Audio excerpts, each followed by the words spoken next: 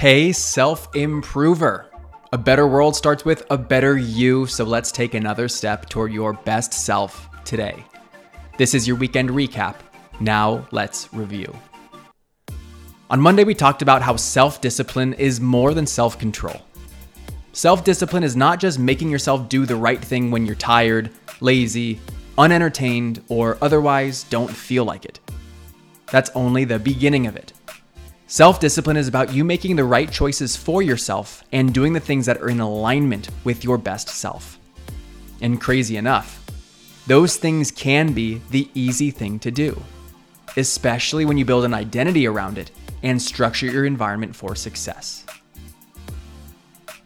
Tuesday, I proposed a question I've been thinking a lot about. What do I want to do and how do I want to do it? This is helping me shake myself out of the monotony of a moment and allow myself to become fully present with who I want to be. So the next time you catch yourself out of it, daydreaming, or procrastinating, ask yourself this question and give yourself the space to respond. Wednesday featured a breakdown of the definition of productivity and how it's misunderstood. To summarize the thought, productivity is productive activity, which is doing things that produce a certain end result. In our lives, the desired end result is happiness, fulfillment, and contentment.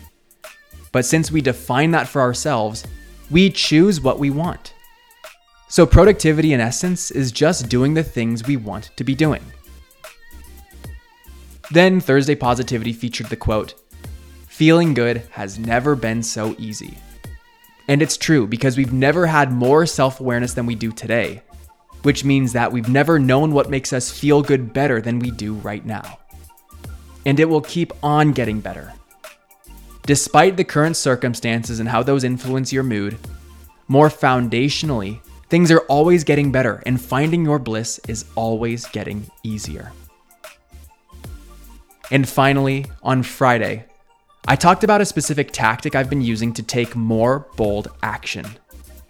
First is, I've created an intention to do it daily, stacked it into my morning routine so it exists alongside other activities that give me momentum.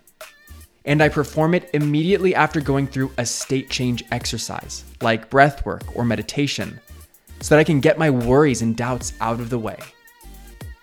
Think about how you might be able to use these insights to support you in taking more confident, bold action yourself. I'm Brian Ford, and we made it through another wonderful week. If you're new to the podcast, thanks for joining us.